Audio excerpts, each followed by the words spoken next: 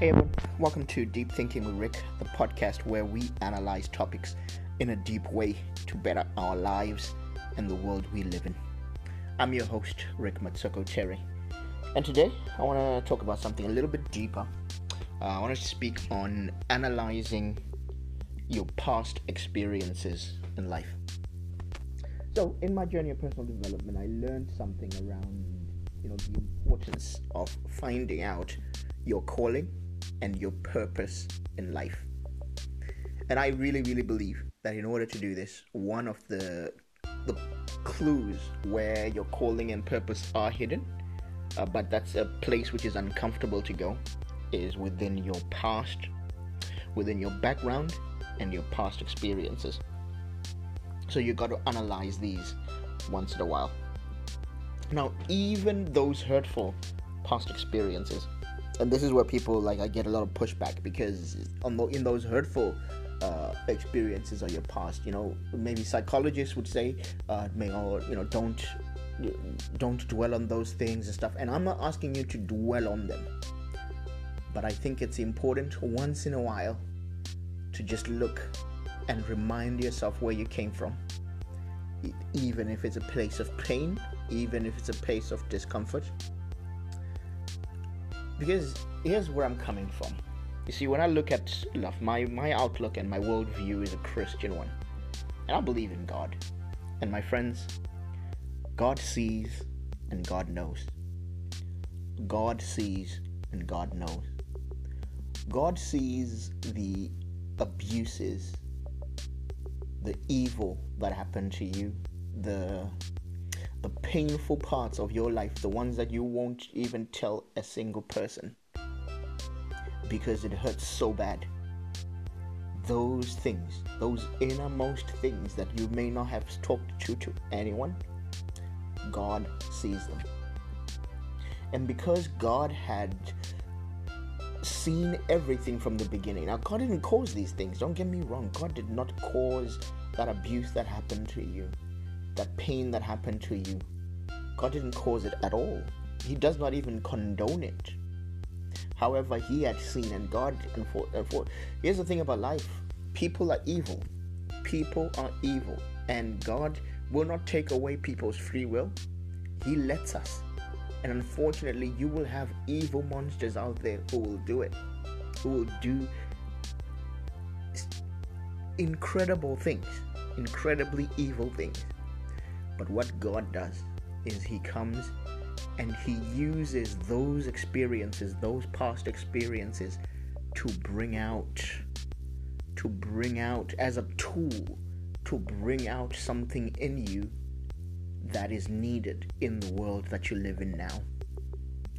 So, an example would be someone that's born, some of us we don't want to look at, because maybe you were born out of wedlock. You were born, your real parents maybe abandoned you, and now you're adopted, and many things. Maybe your real father walked out on your mother, and now you have a stepfather, for example. Or maybe even those of us who are victims of, who are products of something like rape or incest, or things that are so unspeakable and so bad. But my friend, let me tell you that God sees and God knows.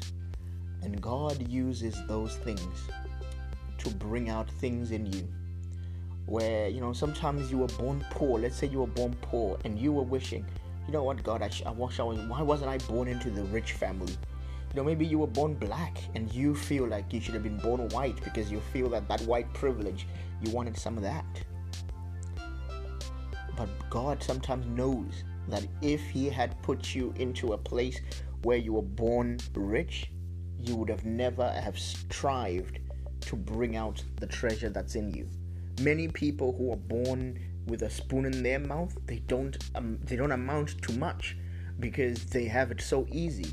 Whereas some who, when they're born with a chip on their shoulder, they just come with a thunder, and they attack life. They attack their career, their business, whatever they're called to do, maybe sports. they attack it. Some of the greatest black athletes that I see, black athletes and black celebrities, one of the things that really like makes them go for it, the thing that makes them really go for it and really pursue their dreams, sometimes is a chip of being born in the projects, in a poor family. Maybe even they know they're descendants of slaves.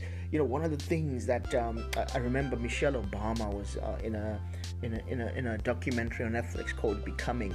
She speaks about how she would think that, wow, her grandparents' were slaves, but she ended up as the first black first lady of the United States. And there is a fire in our eyes that you don't see. And this is why, when you come to pure qualifications, this woman is the most qualified first lady that America ever had when it comes to degrees, having a couple of degrees, educational degrees. Because sometimes your past experiences, your background makes you more hungry than everyone else, and it gives you it's something like a little pep in your step, which makes you want to go for it. I find that when people have been raised in luxury, they unless they have something like a little bit of a psychological advantage to want to go for it, a lot of times they don't even try. They end up focusing on things that don't even matter in life. There's the old adage that as the West becomes more successful, our children, because they have lived in peace times for so long and they've lived in good times for so long, they don't feel the need to go to university to study anything that's even slightly difficult. If you actually told them to go out and study things in the STEM fields, engineering, things like mathematics that actually build things, they don't want to do that. What they'd rather do is make YouTube videos and play pranks all day and do things that are like less difficult. And that is a consequence of having it so easy when they grew up. Whereas some of these kids who come from these African nations, they come out maybe as refugees and they go to the States, they study medicine and they excel because where they come from, there is no other way.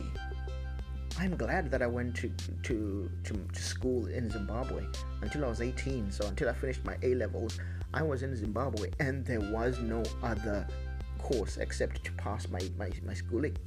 Because your schooling was your one way out of. Now I live in the UK where a lot of my age mates, they'd say they went through school like they could take it or leave it. They went through school like it was nothing. And I know when I look at them, I say there is no way these people can beat me. I know that when it comes to pure hard work, any day I will beat them out any day. When I'm doing my overtime, when I'm working on my calling and my purpose, I know that I will beat them any day because I look at where I came from.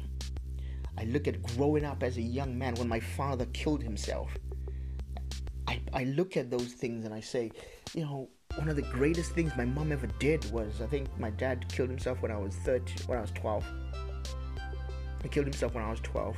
I went back to school. I was in boarding school. I had to come back for the funeral and then I went back to school. Everything was just moving in my mind. I really respected my dad so much, loved him to bits. The man was a legend. But my mom wrote me a letter. As soon as I got back, I received it about a couple of weeks after I got back to school. And in it, the crux of that letter was where she said, lean on God. Let God be your father. Because there is a verse in the Bible where it says, God will be a father to the fatherless and a husband to the widows. And I don't know what it was, but I really bought into that.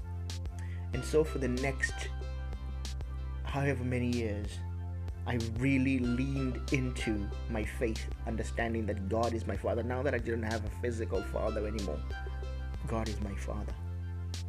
And you know what? When many young men could have gone down bad paths and been mentored by drug people, ended up doing drugs, maybe ended up in gangs, maybe ended up following silly people, trying to learning masculinity from different places. I learned everything from God, and through that he brought out the man who you are listening to right now, a student of personal development, a man who loves wisdom. That happened, and a lot of that happened even though my father passed away when I was really young. I could look at that and be just like crying, oh, I didn't have a father growing up. However, that was used to bring out the sharpness in me, bring out who I am. Now, this is it's a tough one, and I'm going to explore this a bit more. I want you to think yourself about the different things in your life that different things, how you can look at your past and your past experiences and analyze them and see what they have taught you and how they have brought you, and perhaps you will see a clue of who you were meant to be. So guys, that's all we got for today's show. If you enjoyed it, would you mind giving us a good clap? Just click the clap button. You would also subscribe to the podcast or follow us to see more of our regular content. You guys have a great day.